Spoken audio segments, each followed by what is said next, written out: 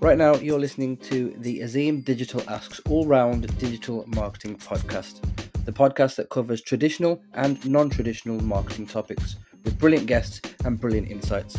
Stay tuned for another great episode.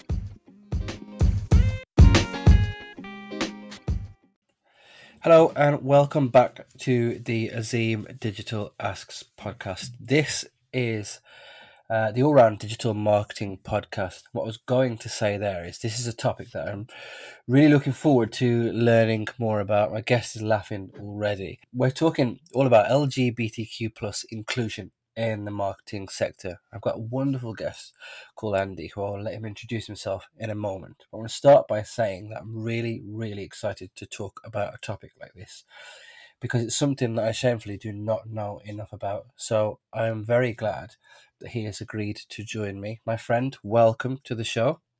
Thanks, mate. Happy to be here. You are an absolute legend. For those who don't know who you are, would you mind giving a short intro to yourself, who you are, what you do, and why you are such a brilliant human being? My name's Andy. My pronouns are they and he, and I work in digital marketing for a fantastic agency called Noisy Little Monkey. The easiest way to introduce myself is through a slew of labels, so I'm gonna start with that one.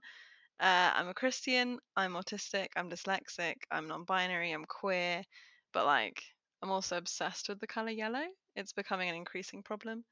I'm an illustrator. And I really love marketing, like an embarrassing amount.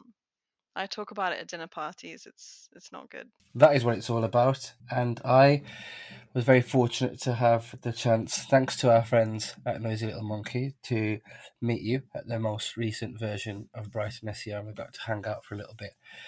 And for those who don't know Andy, absolute legend, and I'm going to say that lots of times during this episode. But yeah, look, let's get right into it. Before we start, though, what I'm going to say is what I said to you when I met you in person. And like I said at the start of this episode, this is something that I am learning about. So for yourself and for the listeners, if I make a mistake, apologies in advance, because please know this is coming from a place of learning, and I'm going to make mistakes along the way. So I'm going to hold my hands up in advance and just say, I'm trying to learn more, which is why I've engaged with you. Please don't Can hate I me. add my own caveat to that? Go on. Which is, I think people can always tell the difference between someone who's trying and someone who isn't. So for me, I'd much rather that you're engaging in it, trying and getting it wrong, but learning from your mistakes, than you're like, oh, that's too terrifying. I'm not even going to bother. Okay, So good. we've all got to learn. Deal made. Right, let's jump into this. So we're talking all about LGBTQ plus inclusion in the marketing sector. I think the best place to start, Andy, is essentially it's a two-pronged question. So either how do you define or what does it mean to you to be a marketer who is part of the LGBTQ plus community? So I love this question because it's not really a thing. So, in the sense of there's not a defined community of often I use queer and LGBTQ plus interchangeably. Some people who are LGBTQ plus may not define themselves as queer, but just to let you know, I'm going to be doing that. But yeah, there's you've got women in SEO, or you've got the Be Digital platform for Black marketers that's emerging at the moment. There are loads of kind of communities within marketing for marginalized groups, but we don't really have that for the LGBTQ plus community. Um, but I think for me personally, it's about kind of the way that we do everything in marketing. So, marketing is power. That's a bold statement, but I'm going to stick with it. In the sense of we have the power to kind of change our society, to influence our society if we're doing our job right. And so, for me, as a queer person in the marketing industry, I think, there's so much potential for change there, and there's so much potential to kind of show people how glorious and how amazing kind of a queer inclusive LGBTQ plus inclusive society can be. We can change that narrative if we know what we're doing. Love that. Love that. That's a brilliant answer. Thank you for sharing that. I wanted to to touch on part of that, so I think part of what you just said involves pronouns as part of identity. And recently, I've noticed that more and more people have started to include their pronouns in their social bios, for example. Or, for example, at conferences, you can now have them on your badges. Lanyards is the word I'm looking for. So, for me, I guess I'd love to learn from you directly. Why do you think that pronouns or identity is important to address for us as marketers? Yeah, it's interesting because I think pronouns has become such like a overwhelming social issue that if you looked at the media, you'd think that the number one issue for trans people is pronouns. The number one issue for trans people is like legal recognition and rights. But like people getting your pronouns right massively affects your daily life. And it's a really easy thing to get right, and it's a really easy thing to get wrong. Um, so I think pronouns are really important because uh, it kind of demonstrates other issues, and it demonstrates like somebody being a safe person or not. Um, and then like identity broadly in marketing is so important. Like that's all we ever talk about, right? We're always talking about like focus on your customers, think about your personas. Like it's really important to kind of dig into identity. That's one of the reasons I love marketing. But in doing that, often we can kind of maintain these like stereotypes or these kind of binary narratives, um, which are I was going to say dangerous. That's maybe a stretch, but they can be because they kind of uphold other issues. So if things like, if you're an SEO who's worth their salt, then stuff you write is going to be at the top of Google. And if you're doing even small things like using they instead of he or she, that's non-binary inclusive, or when you write alt descriptions, if you don't know the gender of the person you're writing about, not if they look male or female, but if you don't know, like you haven't been told by them what their gender is, then you don't know. So you can say, oh, this is a masculine person with short hair doing this, or you can say, this is a person with long hair doing this, right? And even things like that, you're helping yourself get a better idea, and you're also kind of changing the way that people see uh, sources of authority talking about people and talking about these issues. Brilliant. You've very nicely led me to my next question about sources of authority, and you just touched on what brands can be doing there. Do you have any examples that you can share with the listeners of brands or companies who are tackling this issue really well? Yeah, so I think like gay people love Starbucks. I don't know if you ever noticed that. It's like a meme. Gay people love No. Starbucks, right? And in 2019 they did this and this is advertising, but it proves my point. They did this ad of a trans kid, and it was kind of the person wasn't getting their uh, they weren't hearing their name, and then they go to Starbucks and they hear their name for the first time, right? And like that's a real experience that happened to me. That was the first time I heard someone use my chosen name, and it's a true experience for a lot of trans people. So they did their research, they worked with trans people, and they got it right. And I think people really appreciated that. So the big any good examples like that, like Happy Socks recently did a partnership with the Fluid Project, which is like this is like a BTC example, but yeah, they are a queer run organization, and then they also donated to charity. So there was a lot of like uh, actual interaction with LGBTQ plus people. As long as you're asking actual people of the community to do it, then you can't go too far wrong, but also pay them. That helps. Um, and I think also like make sure that you're diversifying who you ask. Like there's a big problem within the queer community of like what's colloquially called the gatriarchy. But it's like white cis, which means not trans, um, gay men who kind of are only one step removed from the, like, I don't know, ideal of like a white cis straight man, right? And so often they kind of dominate queer spaces, and they can be transphobic or, racist, and that's not like a real kind of representation of queerness.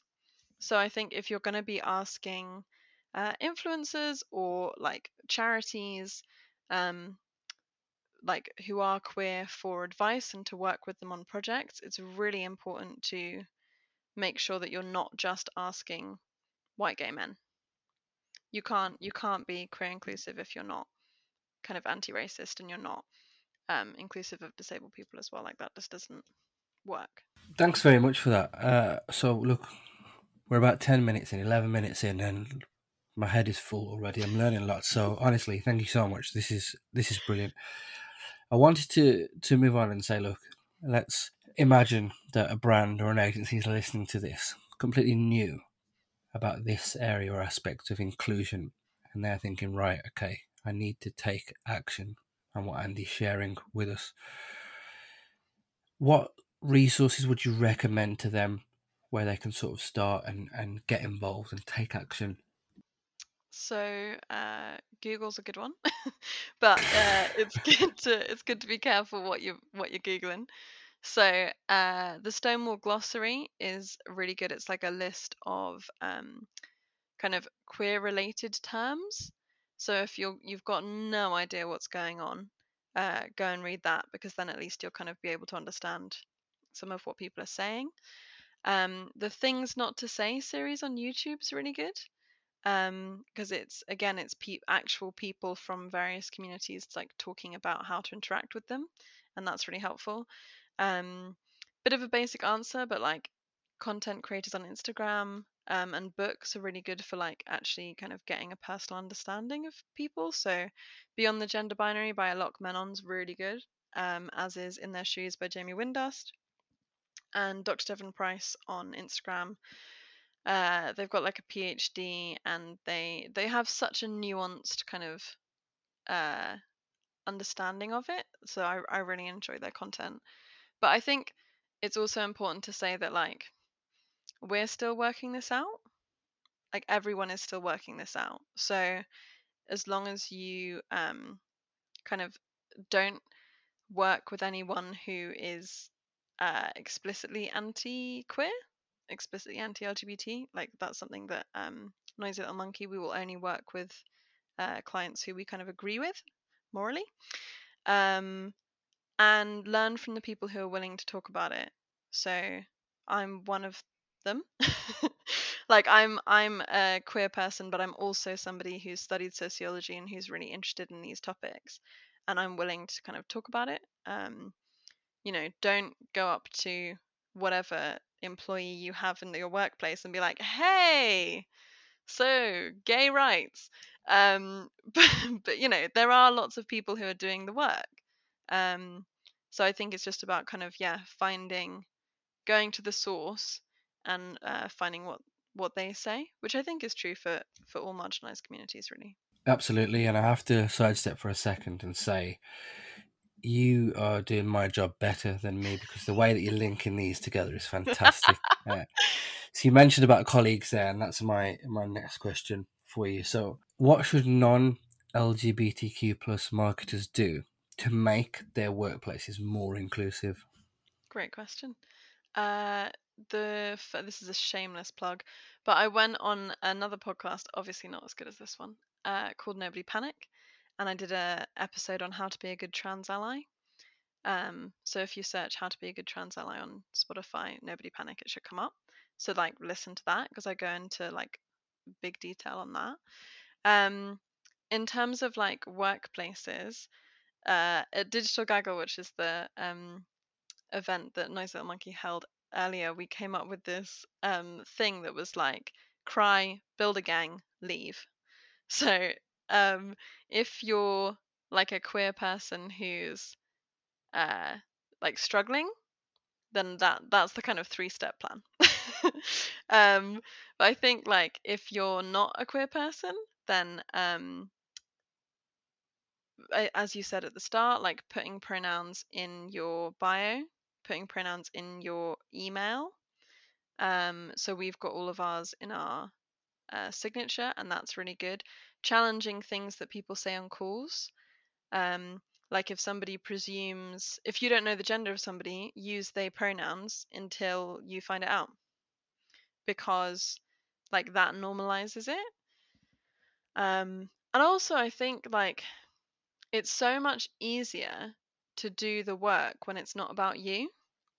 So go to your HR if you're lucky enough to have one. Go to your line manager, your CEO, and say, "Hey, what are our queer like LGBTQ plus policies at work? Like, can I just make sure that we're doing everything we can to make this a safe space? Like, do we think about this in our hiring? Like, and actually putting that work in when you're before you need to.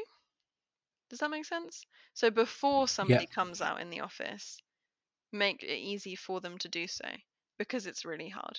that is brilliant. Honestly, brilliant. You're so nice to me.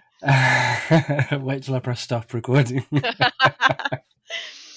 You mentioned in your previous answer there, Andy, about queer marketers who might be struggling, and I'd love to just pick on that a little bit more. So, if there are people listening to this in the marketing industry who are queer and are struggling, and who feel like their workplace is not inclusive at all, what advice would you give to them? Maybe if they don't know where to start, for example, what advice would you give to those people? Well, first of all, add me on Twitter, because we need a community happening here. Um, I think yeah, the first thing would be if you have a HR, talk to them. I know a lot of like smaller agencies or in-house like smaller companies maybe don't. But also sometimes HR can be not great. So I think the first thing would be to identify your biggest ally. So that's the person who you think is going to be like most receptive, and kind of sit them down in a private, like chill environment and just be like, hey, I'm finding some of these things a little bit difficult. Like, do you think you could help me work them out or help me have those conversations? Just so you know you've got someone on your team. Um, and then be clear and focus on small wins. So, like, identify the things that are really getting to you and try and fix those first. Like, you are not responsible for making the whole company better. Um, but if it's affecting your experience of the workplace, like, you should do something about that. It was something my colleague Josh said to me, because I feel I'm very British. I feel really bad correcting people, or I used to feel really bad correcting people on my pronouns. And Josh said, "Well, if I got your name wrong, you'd immediately tell me, wouldn't you? Because like that's awkward and it's wrong. So why are pronouns any different?" And I've found it much easier in these kind of situations to employ the model that Cal on Sex Education, which is a TV show on Netflix. It's great. Uh, they get misgendered and they say, "Oh, I use they them pronouns, but no worries." And it's kind of firm, but calm, and it just de-escalates the situation.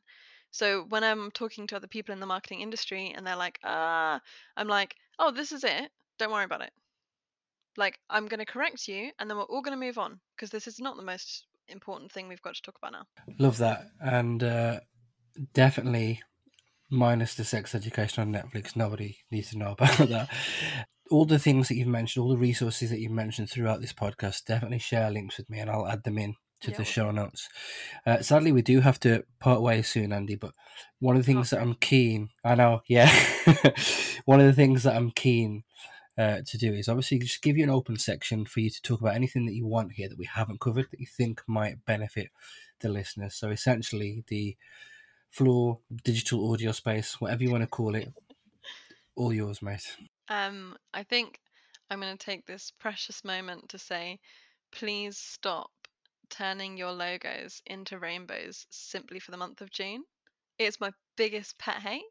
There's so many memes on the internet about all the rainbow flags being pulled down in July the 1st, right? So yeah, I think the biggest thing is uh, it's not that hard to avoid tokenism, but you do have to put in the work. And like, I really appreciate you being like, I might get this wrong, but you're only gonna start getting it right with practice and with reading. And like, we're all learning. We're all trying to get better at so many different things, and this is just one of them. Yeah, I think that's everything. Your questions were great. The listeners can't see, but I've got what I thought was the praying emoji. Virtual high fives for you there.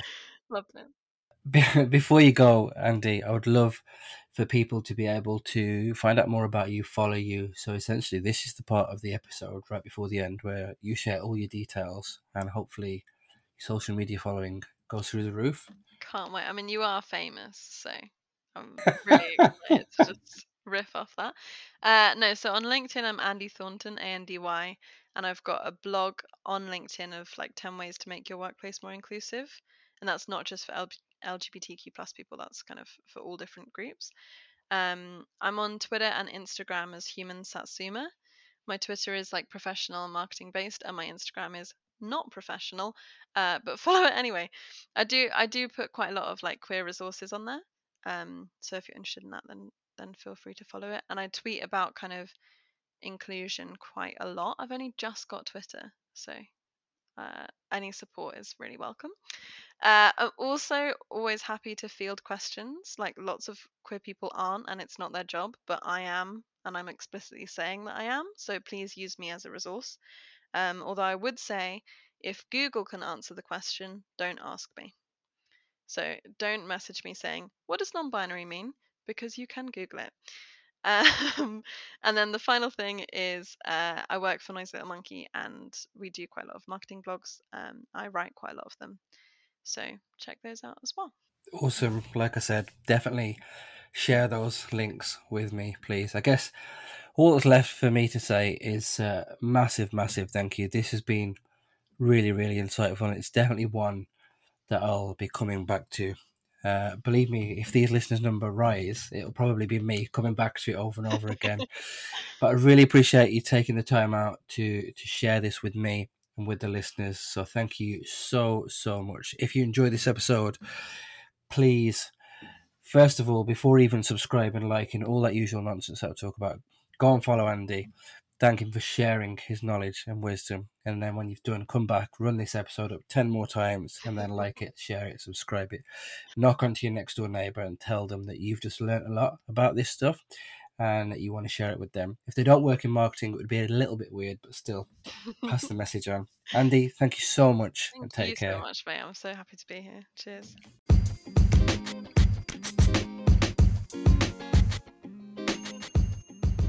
So that was another great episode in the bag. I'm really enjoying hearing from some brilliant people in this industry. If you enjoyed this podcast, please follow me on Spotify. Please leave a rating on Apple Podcasts or whichever platform you are using. Tell a friend to tell a friend, and hopefully see you for the next episode.